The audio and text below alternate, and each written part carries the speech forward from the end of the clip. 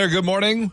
Welcome into Mitten Madness, 95.3 WBCK. Jacob Harrison, the brand manager of WBCK. Across from me is Da'Jzon Hughes, the brand manager of The Block, 102.5 and 104.9 there in Battle Creek. Plenty to get into around the world of Michigan sports. Of course, we'll talk Lions. Of course, we'll talk Wolverines. Of course, we'll talk Miguel Cabrera because we didn't do that last week like we should have. So we'll pay respects to one of the greatest players in Detroit sports history. There's also new developments in the Mel Tucker case, which also spans into the Big Ten with Nick Fitzgerald. We'll have our picks, and we'll try to actually have the show fit within the breaks and get out on time for once. DJ, how's it going, man? Oh, I'm doing all right, man. Michigan's getting ready to play for the good old brown jug, water jug against Minnesota. The Packers are going down to Las Vegas this week. I feel good about my chances as a sports fan this weekend to just enjoy things. Must be nice. The amount of confidence I have in my Steelers is at an all-time low, and I don't have a lot of reasons to feel confident about the Alabama Crimson Tide heading in to College Station to play the Aggies in Texas A&M. That was a heartbreaking situation the last time they were there, and that team was a lot better than this one. So must be nice to be confident this week. It's been a rough year football wise for me. I'm not used to it. I'm not used to having like this good of a year. The past couple of years have been really good for me between Green Bay and Michigan, but like normally it's one or the other. Either Michigan has a really good year and Green Bay has a bad year, or Green Bay has a good year and Michigan doesn't. I don't know what to do with myself now that they're both doing seemingly pretty well. Yeah, I'm aware of how spoiled of a sports fan I am. I thought I was ready for the Steelers to be bad, and then they decided to just be perpetually average. And I didn't expect the Saban dynasty to start to crumble a little bit this year, but maybe he's turning it around. Who knows? We'll see. Let's start with the Detroit Lions this week. I don't know. You maybe feel like this one might be. Is it one of those trap games? Because Detroit did close out the preseason by gobsmacking the Detroit Lions. Is this one of those things where you look at Bryce Young's coming in and he hasn't been playing super well, but he did start last week a lot better.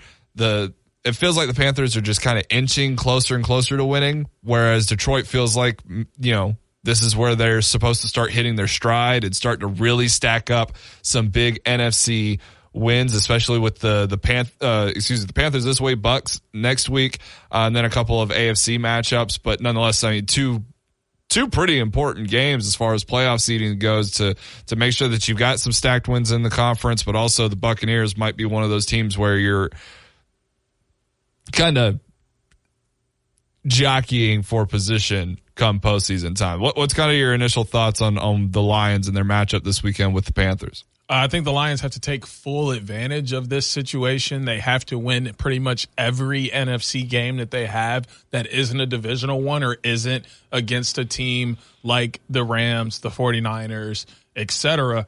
Because when you look at the playoff seeding and when it comes down to it, a team like Tampa Bay or a team like 49ers, depending on what their record is, could jump you in standings because they have more wins against NFC opponents. Beat Carolina, take care of business. They haven't won yet. They haven't beat an NFC conference opponent yet. So now's a good time to just come in, take care of business, get a good win in the NFC, and continue to build off the momentum that you've had coming in, especially after just getting a huge win against division rival and the Packers. I think you bring up an interesting point there because I think the Lions have an easy enough schedule to where when we get into late December, we're going to be talking about whether or not they can pull that one seed away from the 49ers. I think most people are expecting the 49ers. The 49ers look fantastic. Most people are probably expecting them to be the number one seed in the NFC. And if that is the case, here's where, if we're getting to the point where we're going to start comparing the Detroit Lions to the San Francisco 49ers and we're talking potential number one seed for the Detroit Lions, what year is it, first of all? Second of all, these are the kind of games that San Francisco doesn't struggle with. San Francisco so far this year has been, brutal in the way that they have handled business, how they handled my Steelers, how they've handled pretty much everybody they've come across this year. If they were to play a Carolina Panthers team, it would get ugly, and it would get ugly very fast, because San Francisco not only has experience winning, but they have experience in meeting expectations. The Lions, not so much. They have experience in shocking people. They have experience in coming in as the underdog and doing what is unexpected of them. But I think even looking this year, where how close the Atlanta game was early on, or the fact that the Seattle game went the way that it did, and even to a degree, the fact that Green Bay was stronger in the second half, there's still things there that Detroit does have to clean up. I'm not saying you can beat everybody by 40-0, but San Francisco is very convincing in how they win, and Detroit's got to learn how to match that, because you're not going to just be given the number one seed just because you have an easier schedule between the two of you. San Francisco is going to earn that position because they play in a much tougher division. They have a much tougher schedule overall. Detroit has a much easier schedule until the latter half, and they have to take care of business in between now and mid-December when things kind of turn up and get more difficult. Yeah, I think the biggest thing here is, like you said, the entire NFC North kind of got a pretty easy schedule this year. Like, I was looking at things with Kevin over on RKR earlier yesterday as we, record on Friday. I'm trying to I don't even know how to really do that. It's so hard to explain to the people how that works. But I was looking at things with Kevin, and like, Green Bay could very well go 11-6 and end up getting one of the wild card spots. Gross. That's not. It's disgusting to think about because of how favorable the NFC North schedule is. They all play the same teams. Well, yeah, they drew the AFC West and the NFC South. What more could you possibly ask for? It's going to be tough to beat the Chiefs and maybe the Chargers, but after that, you have a pretty favorable schedule in your hands, and Detroit just has to take advantage of that. They have a really good team. They're going to win the NFC North. Put yourself in the best possible position to go as far as you can, because honestly, I don't know who the one seed's going to. This may be a true three-way battle between the Eagles, the 49ers, and the Lions. One of those three teams is going to get the first, and then after that, obviously second and third, but it all will come down to who's beat more NFC opponents and such. I feel pretty confidently that it'll be San Francisco. I feel like Philly is going to have to stumble a little bit more just based off the way that they've started the season, whereas with San Francisco. But I think what we have seen so far is Detroit is the clear number 3 team in the conference. And I think that's really the best you could ask for, because coming into the season, Philly was obviously number 1. San Francisco was like, well, if Brock Purdy is for real, and Brock Purdy's been for real, then really your biggest competition for that spot is going to be the Cowboys, because the conference as a whole isn't very good. Like there's next to no excuse for Detroit to not be a playoff team. There's next to no excuse not to win the division. There's next to no excuse not to be hosting a playoff game at Ford Field come January. So the fact that they're where they're kind of expected to be, they just have to continue to meet those expectations, beat teams like the Panthers this weekend. Detroit does have a 10-point line on this game. They're the 10-point favorites. They've got a 77% chance to win on the matchup predictor as well. Big kind of storyline here, and one that resonates with me. Amon-Ra St. Brown held out of practice. He's kind of a game day decision. Without him, it's another 30-plus touch game for David Montgomery. And, we grimace at that. I don't know if it's necessarily another 30. I think it may be that regardless, because they've just been running the ball more. I don't think that's dependent on Amon-Ra St. Brown not being there. J-Mo's coming back pretty soon. He should be back this week. And Josh Reynolds, who already has a rapport with Jared Goff, has been doing well to come into the year. So I think Sam Laporta has been one of the best tight ends in the league. Iowa. I think they still throw the pill. I think they still throw the pill quite a bit, even without Amon-Ra St. Brown, because Jared Goff feels comfortable with the receivers that he has. Well, talk about J-Mo. I mean, I'm disappointed in myself for not even having thought about that. I'm so glad that his suspension was reduced and that he's back this week. Such an incredible player to watch in Tuscaloosa. Didn't get a lot of opportunities last year, but when he was able to touch the football, he was pretty electric. He only touched the ball 5 times? I mean, it wasn't a lot. What's kind of your strategy in year 2 after missing some time again, this time without injury? He has been able to practice and do those types of things, but what's kind of your expectation of how he should look this week in his return? I think it's going to take him a little bit of time to lock things down with Jared Goff in terms of game speed, game timing, and like how things look in game. They may already have that from practice and training camp and everything, but it looks a little bit different in game. So I would give him the normal 2-3 weeks that most people take to get warmed up into the season. And then after that, he should be just fine, find his place in the offense. And I expect the Lions to find multiple play calls that are specifically for him, designed to get him open and get him the ball. Should be a fun game there in Ford Field. We'll talk Michigan Wolverines and more on the other side. This is Mitten Madness on WBCK. Back here on Mitten Madness, WBCK, Jacob Harrison alongside Da'Jzon Hughes.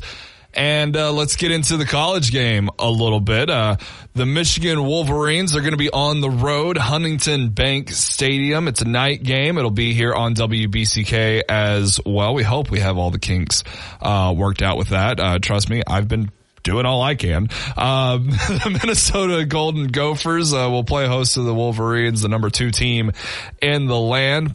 I mean, maybe before it's all said and done, it'll be the number 1 team in the land, but it's a 3-2 Minnesota team that has a 18.5 point spread against them. Only a 12.9% chance to take home the little brown jug.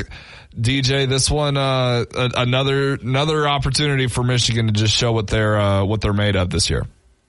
Yeah, I don't think this one is particularly close. Minnesota has had some struggles this year.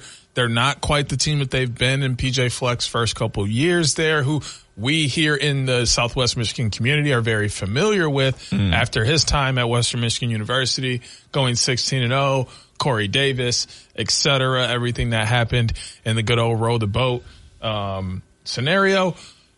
But that Minnesota team just doesn't exist anymore. And yes, this is a rivalry game. Yes, it's one of the oldest in the country. Yes, this jug is supposedly the oldest rivalry trophy in all of NCAA football. But that doesn't mean anything.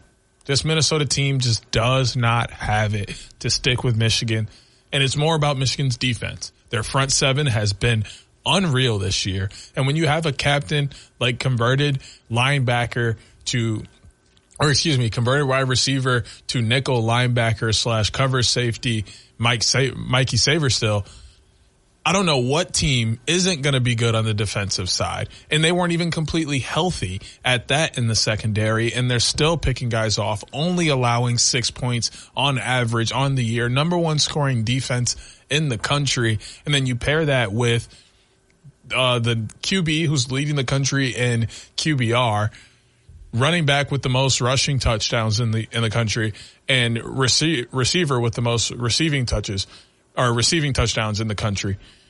Who's beating this team? So far, no one, and I don't see Minnesota stopping them because I just don't see the pieces there. This is a very ugly collection of words here. If you're from Minnesota, close your ears. Michigan leads the all-time series 76-25-3 with 42 wins in the last 46 matchups.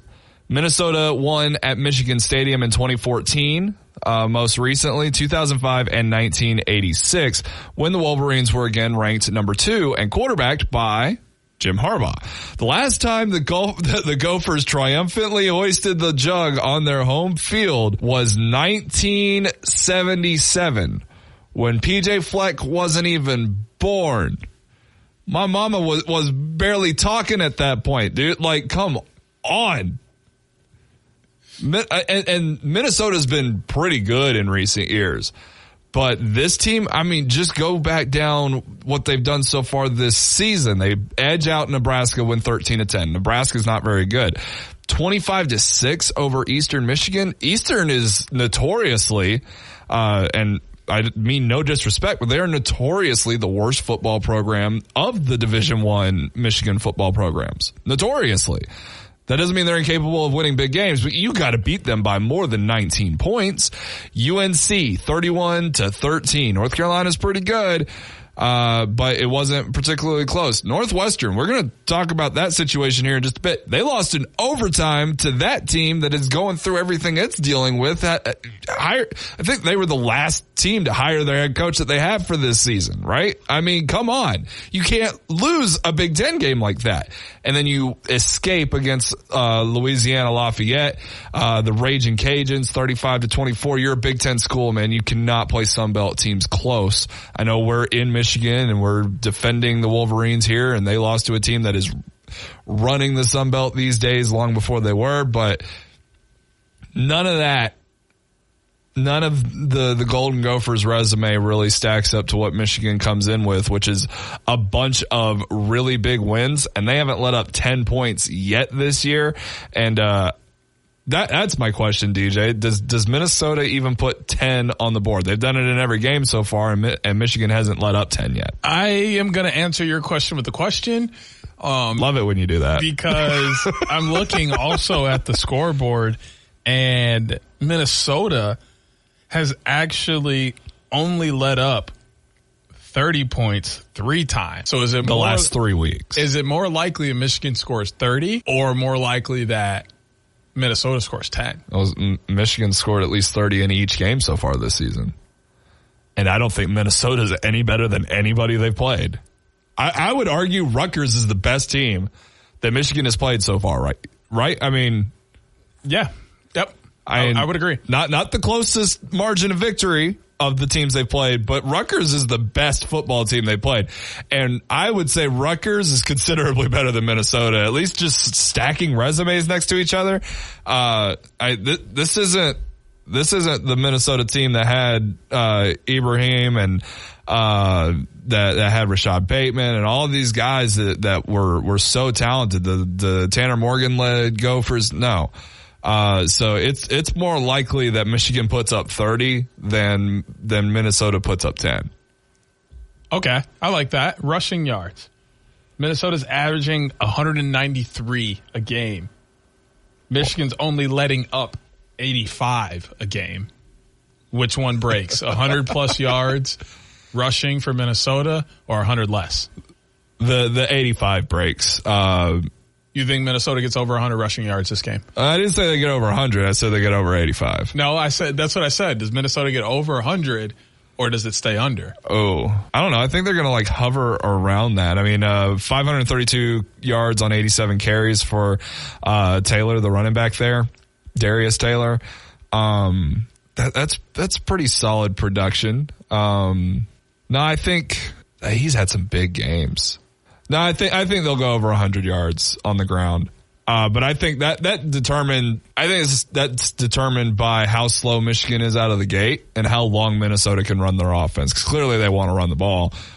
They don't throw the ball particularly well. They turn the ball over a lot in those scenarios. One guy's got 4 of the 5 touchdown catches. So I think they'll break 100 yards because they'll run their offense early. Michigan has started games slowly. And late in the game, Minnesota's not going to have a prayer, so they're just going to start running their offense again and let the clock bleed out on their own just so they can, get out of the stadium because it's going to be ugly. Okay. Last question I have. Does Minnesota score a touchdown before the fourth quarter? Michigan has not given up a touchdown before the fourth quarter. You say no. Does Minnesota score in the third quarter? Michigan is yet to let up a third quarter point this year as well. Michigan hasn't let up a third quarter point. A single point in the third quarter. But they have let up points before. Rutgers they let up points in the very first early. half, but they have not let up points in the third quarter, and they have not let up a before the fourth quarter. Well, they've let Except Rutgers is the one touchdown before the fourth quarter. Other than that, they've only given up 3 touchdowns. Fourth quarter. No, I don't think Minnesota scores a touchdown At all. I think they score on field goals. How many?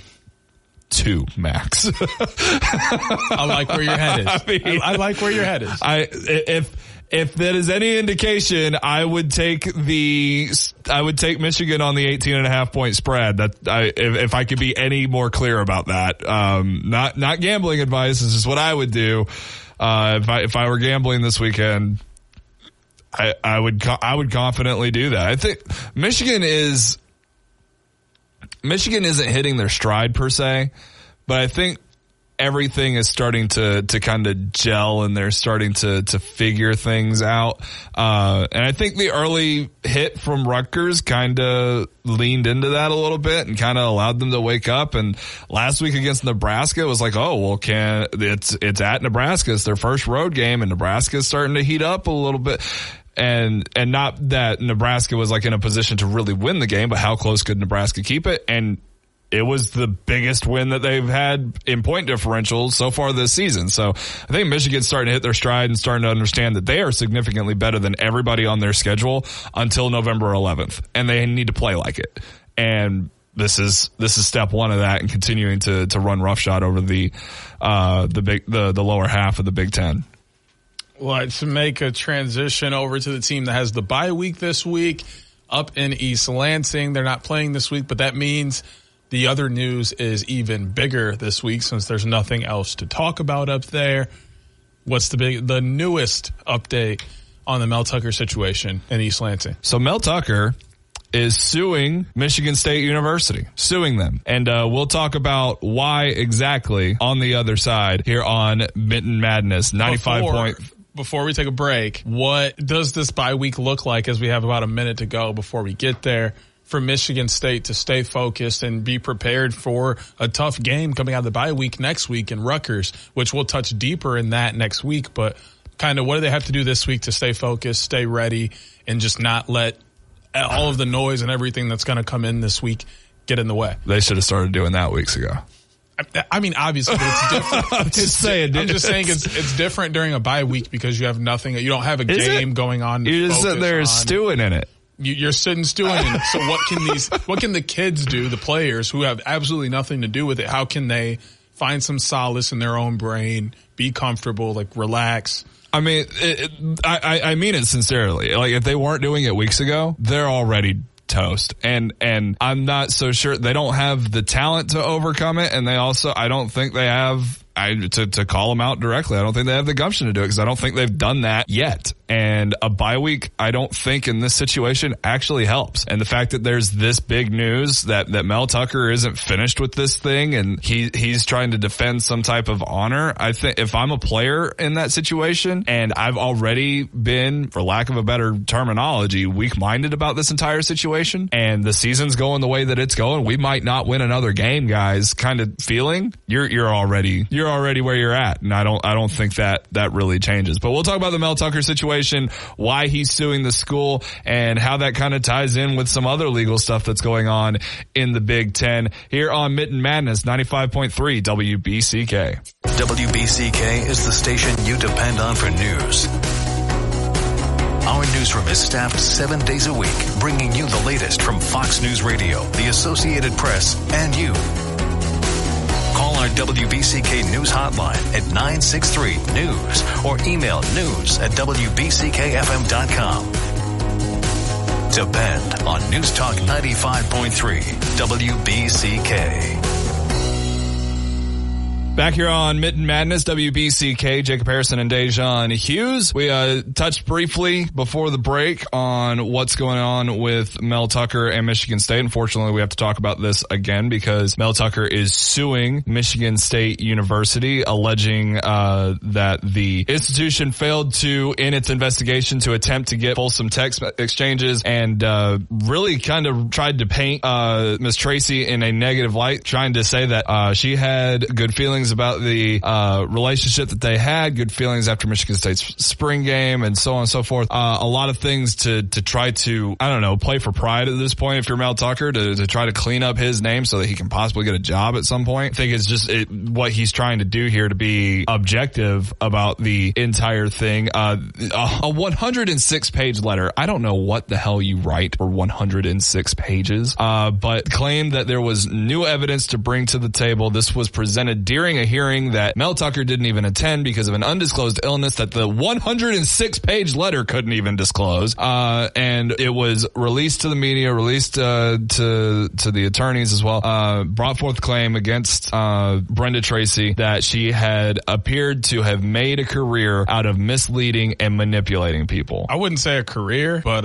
from what we heard as the original story is not what the manifesto that they brought forward said. I happened to read through quite a bit of that 106-page letter. You like reading a lot more than I do. It's mostly her text messages with her friend, who we found out she tried to delete those text messages off of her friend's phone while she was laying in her deathbed. Her family's watching her die, and she's like, hey, can you guys unlock her phone so I can get in here? And like, they're like, no, like she's dying. And then come to find out she dies. And Tracy's like, hey, I need to call my therapist. I don't feel supported right now. What do you mean? Support her family. They just lost her. You just lost your friend. You should be crying. Like, I don't even think anybody thinks to call the therapist right away when they're crying because someone just died. They normally cry because someone just died. Like, the whole thing is just really weird now because she also was having another relationship with a basketball coach at the time for the Boston Celtics who was married while she was engaged with Tucker, but saying that she doesn't date people that she has a personal relationship with. Like, we got one side of the story, and now this huge manifesto has come out and says pretty much the opposite. I think he's just calling into question her character, her truthfulness, and things like that to say, like, hey, was I wrong for dating her because she was a school vendor? Yes. I broke my clause, whatever.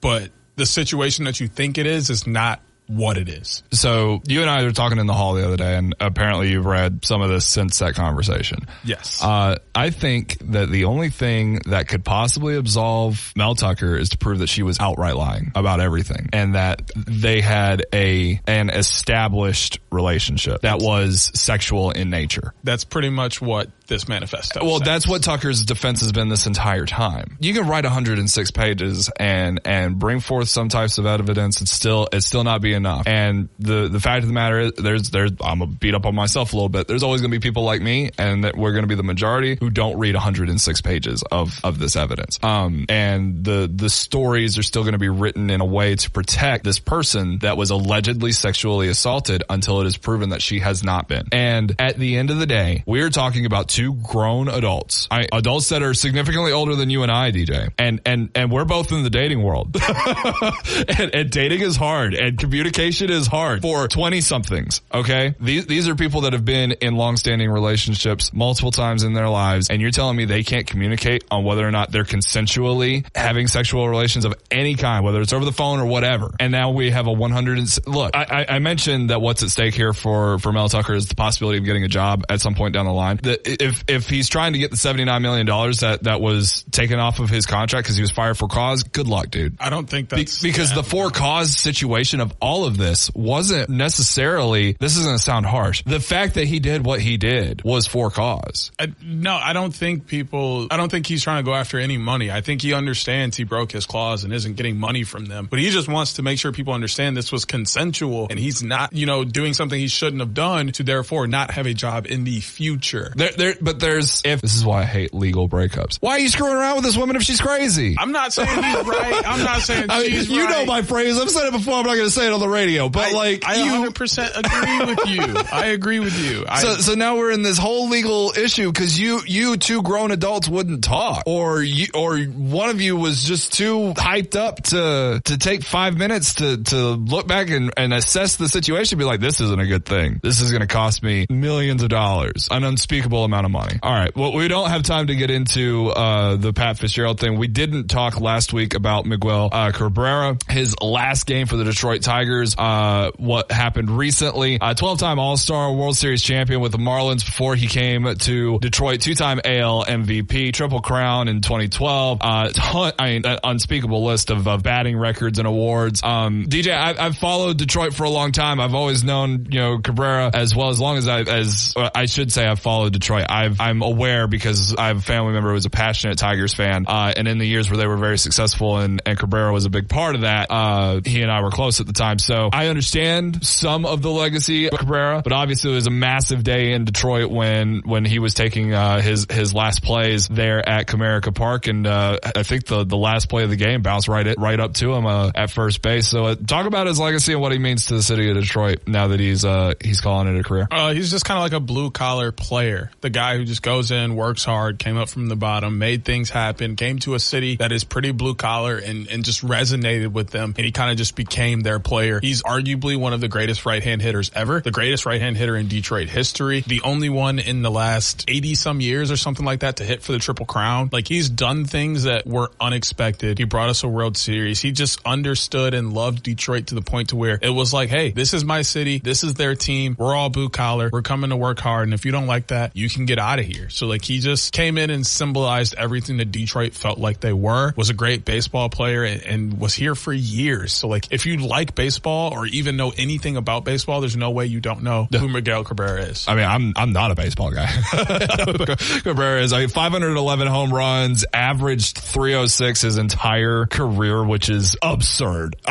Just absurd. He's going to be in the Hall of Fame. Congrats on a fantastic career to the 40-year-old, calling it a career last Sunday, his last game in Comerica Park. Hopefully in the future, Detroit's going to be, or at least the Tigers, will be a little bit more competitive, and Mitten Madness will be able to shine a little bit more light on them and pay attention when, fantastic things like this happen. When we return, our picks for this weekend's slate of games. Jacob Harrison, Da'Jzon Hughes. This is Mitten Madness on 95.3 WBCK. 95.3 WBCK. We are back here on Mitten Madness. Jacob Harrison alongside Da'Jzon Hughes. Before we get into our picks, do you want to pay some condolences to one of the greatest of all time? One of my favorite players to go back and watch on NFL film, certainly. I know we're all rivals here of the Bears. I think you hate the Bears more than anybody, DJ. I mean, Packers fan. It's natural. But Dick Butkus passing away at the age of 80, one of the greatest linebackers of all time, one of the greatest players of all time. Great Bear, but also by all accounts, a great dude as well. Died peacefully in his sleep overnight in his home in Malibu, California. And of course, last night the Chicago Bears paid great respect to him by playing one of the best games that they have played in a long time. I think it had been over 600 some odd days, not to kick them while they're down, but it had been some 600 days since the Bears had won a football game. And last night they put a pounding on the Washington Commanders, winning 40-20, and Justin Fields looked great in the process. So rest in peace to Dick Butkus, an absolute legend in the sport that we all love. Now, DJ, let's get to some picks. Red River Rivalry. Oklahoma, number 12. Texas, number 3. Dylan Gabriel playing lights out for the Sooners, and Texas led by Quinn Ewers. This is a big Heisman Trophy matchup, but it's also a massive matchup in the Big 12 overall. It's still kind of weird to think of these two teams as Big 12 schools, but they are. And the winner of this is going to be in prime playoff position, and you know what that means. Is Texas really back? Who wins the game, DJ? Texas or Oklahoma? Oh, wow. This one's tough for me because these two teams always go at it. They're always tough to say, who's going to win it in a game where one should win and the other shouldn't. Somehow one always pulls one out. It's going to be a high-scoring game because it's a Big 12 rivalry game.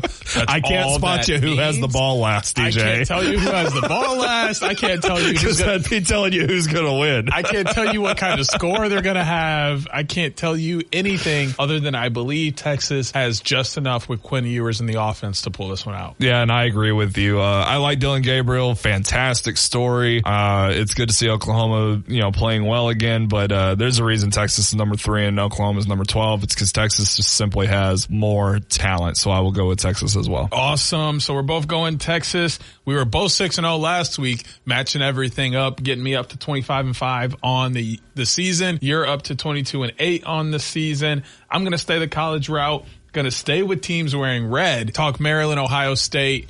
This is a much closer game than we've seen in the recent future or in the recent past. This one should be tight. Both teams ranked. Ohio State, Maryland not ranked, but a lot of people say they should be. Yeah. Ohio State ranked super high. They have the pieces with Kyle McCord, Marvin Harrison, Trey Henderson, but Tualia and this Maryland offense has been good as well. What defense steps up and pulls things out for a win this weekend? I'll say that Maryland's going to put up a much better fight than they did last year. They'll put up the fight that they wish they could have put up last year when Talia was hurt, when the whole team just started getting decimated by injuries leading up to the Ohio State game. And they still played marginally well in that game. They didn't play nearly well enough to win. But I think coming into this game, I think Talia Tagovailoa continues to shine, continues to play well. And I think that 20-point line favoring Ohio State is too much, but I do think the Buckeyes will win. I'm not sold on the Buckeyes yet, even after their big win over Notre Dame, but Marvin Harrison Jr. still plays over there. Travion Henderson still plays over there. That fantastic tight end still plays over there. There's great defenders all over the defense too for the Buckeyes. So just too much for Maryland, but Maryland's going to put up a hell of a fight. Yeah, I'm kind of looking at who Maryland has played so far this year. Indiana, Michigan State, Virginia, Charlotte, and Towson compared to Ohio State's last 5 games, which they've only played 4 this year to open up the year. Georgia, Indiana, Youngstown State, Western Kentucky, and Notre Dame. And I just don't think the Maryland defense has seen anything quite like Ohio State's offense. Isn't as great as what we're used to, but I think they still have just enough to squeeze this one out. So I'll join you in taking that team down there to win this weekend. That team down south. I like it. I'm going to be, I think this is the only NFL game that we've got. No, we do have 2. That's right. One as well. But this one is the Sunday night football game. Dallas heads out to San Francisco to play the 49ers at Levi's Stadium. How do you see this one going? We talked a big game for San Francisco earlier. They're the 4-point favorites in this one. Brock Purdy protecting the football. Christian McCaffrey looking like Christian McCaffrey. Injured Micah Parsons, though he should be available in the game. How's this one go on Sunday Night Football? Big one in the NFC ahead of the Detroit Lions. Like you said, injured Micah Parsons. Even if he comes back, he's not 100% healthy. Yeah. But 49ers also have Deebo Samuel, who's questionable, but is set to play. But he won't be 100% either. Both of those factor into the game. But even with a not 100% Deebo Samuel, this 49ers offense is closer to being 100% and healthy, and probably is the best offense that the Dallas defense has seen up to this point. I don't think Dallas defense has enough to stop what is probably the best offense in football right now. I got to go with the 49ers. Dallas hasn't seen a good offense yet. They played the Giants, the Jets, the Cardinals, and New England. And yeah, they lost to the Cardinals, but Dallas is missing half their offensive line in that game. See, this is one of those that's hard for me because it's like, the 49ers, they've got to fall at some point, right? And, they're a little bit banged up, but I don't think they're going to be missing anybody too crucial to their operation. And Brock Purdy, man, it's weird. It doesn't feel like he should be continuing the success that he had. Brock Purdy has not lost a game that he's finished. How do you bet against him? I think Dak Prescott is an elite quarterback. I don't think his offense, honestly, has enough firepower to combat what San Francisco does defensively. And I think even a slowed down Micah Parsons is going to have a hard time, or I think even a healthy Micah Parsons would have a hard time getting through San Francisco's offensive line because it's very talented. And with him being slowed down, I think that is more than enough advantage for San Francisco to move to 5-0 and take a commanding lead in the NFC because I think Philadelphia is going to lose much sooner than San Francisco will. All right. I am going to stay in the NFL for this next game, and we are going to travel all the way over to Las Vegas, Nevada, Allegiant Stadium. My Green Bay Packers heading into town to take on Devontae Adams and the Las Vegas Raiders. The line is currently in favor of Las Vegas by 1 point, and the over-under sitting at 44.5. But ESPN says the Packers have a 55.3% chance of winning this game. game. Obviously, two quarterbacks that are in very weird situations for themselves. Running backs are the power of the game today. Who do you see coming out in terms of this game with a victory? So I'm trying to see if trying to get any indication of whether or not Jimmy Garoppolo is going to play in this game. And I'm not getting much. He's questionable, and that is a massive thing here. Little known fact, I was born in Las Vegas. As much as the Raiders and Steelers are supposed to hate each other, if I wasn't a Steelers fan, I'd probably be a Raiders fan. I have some sympathy for the Raiders, and I think the Raiders are better than 1-3. Honestly, they should have beat my Steelers. It's kind of pathetic that they didn't. Overall, I think the Raiders are a better football team than the Green Bay Packers, and I think they'll start strong. It's a matter of whether or not they can hold off Jordan Love and company late. I don't want to put an asterisk on this, but I only think the Raiders win if Jimmy Garoppolo plays, and I have no indication of whether or not he will. So I'm gonna put them out there on the chopping block and go with the Raiders and try to assume that Jimmy G will be out there and it'll be too much for the Green Bay Packers. I like where your head is, because as much as I'm excited to see Devontae get his, because it looks like he's probably going to get matched up against Rasul Douglas, who absolutely love Rasul Douglas. He's been an amazing corner, but he does not have anywhere near enough to stop Devontae Adams. Oh, is Alexander out of this game? As of right now, he's questionable, and Eric Stokes is on the PUP list. So our two best corners are, in fact, if Alexander doesn't healthy. Play, I don't care who the quarterback is. I like, hey, your head can go where it wants. I'm still picking my Packers. This is the 1 ounce of faith I'll give them this year. If they fail me this time, mark my words, I won't pick them to win another game. If Jair Alexander doesn't play in this game, the Packers won't win. Because Devontae Adams is going to eat them alive. I mean, that's going to happen whether he play or not. Devontae go get his, man. Well, I don't know. Jair's he's top good. 3. Yeah, but Devontae is the best route runner in the NFL. He's going to get open. Yeah. It's just a matter of for sure restricting how many yards he gets, if he scores a touchdown, those kind of things. But he's going to get open and get yards. Last game from me.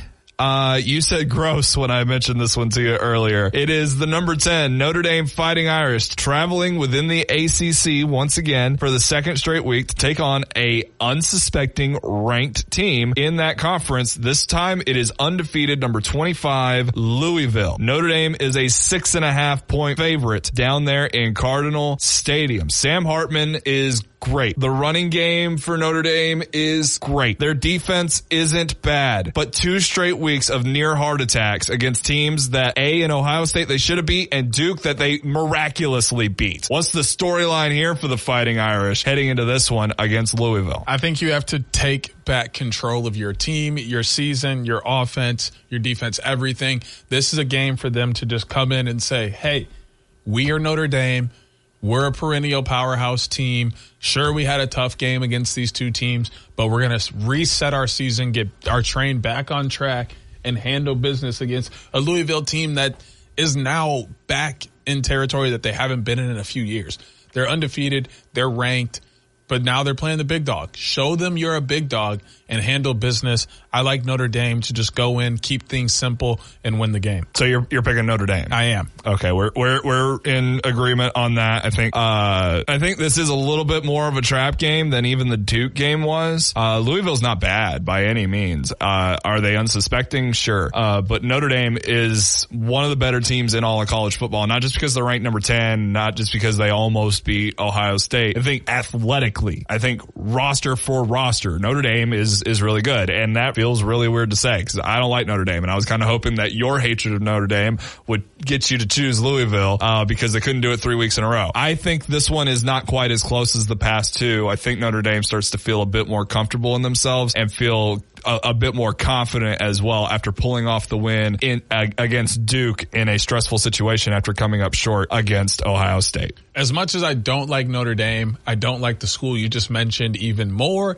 and that's why I've been able to pick them consistently. Is because I just can't pick that other team, even though I did it this week. And I think I did it that game too. I did. Yeah. I picked that team down south to beat Notre Dame. I just had a feeling. My last game of the week, Kentucky traveling to Georgia, taking on the number 1 team in the country. They're ranked 20th in the country right now. They have a chance to knock off the number 1 team and put Michigan in spot to take the number 1 overall team in the country. Do you think Kentucky can do it? Do you know what the biggest tradition in Kentucky sports is? It was the Kentucky Derby. You know what the second biggest tradition in Kentucky sports is? Kentucky basketball. Good answer. You know what the third biggest tradition in Kentucky sports is? Beating Louisville in football. No. It's getting your hopes up, starting the season strong, and then walking into either Athens, Georgia or Gainesville, Florida, and getting their ass handed to them. Kentucky's going to lose this one hard. I think I have to agree with you in terms of I just think Georgia is still in that mode where I can't pick against them until they lose and show me that they're like actually vulnerable to other teams in the country. Also, it's Brock Bowers' world and we're all just living in it. Pretty much. That's kind of how it's been. So just to recap picks for the week, we're both taking that team down in Ohio, Texas. We're both taking Georgia and the 49ers and Notre Dame. The one game we're going to split this week is I'm going to take my Packers and you're going to take the Las Vegas Raiders. Man, if the Raiders make me fall to 4 games behind, They just might. They just might. I need this one. I need to catch up. All right.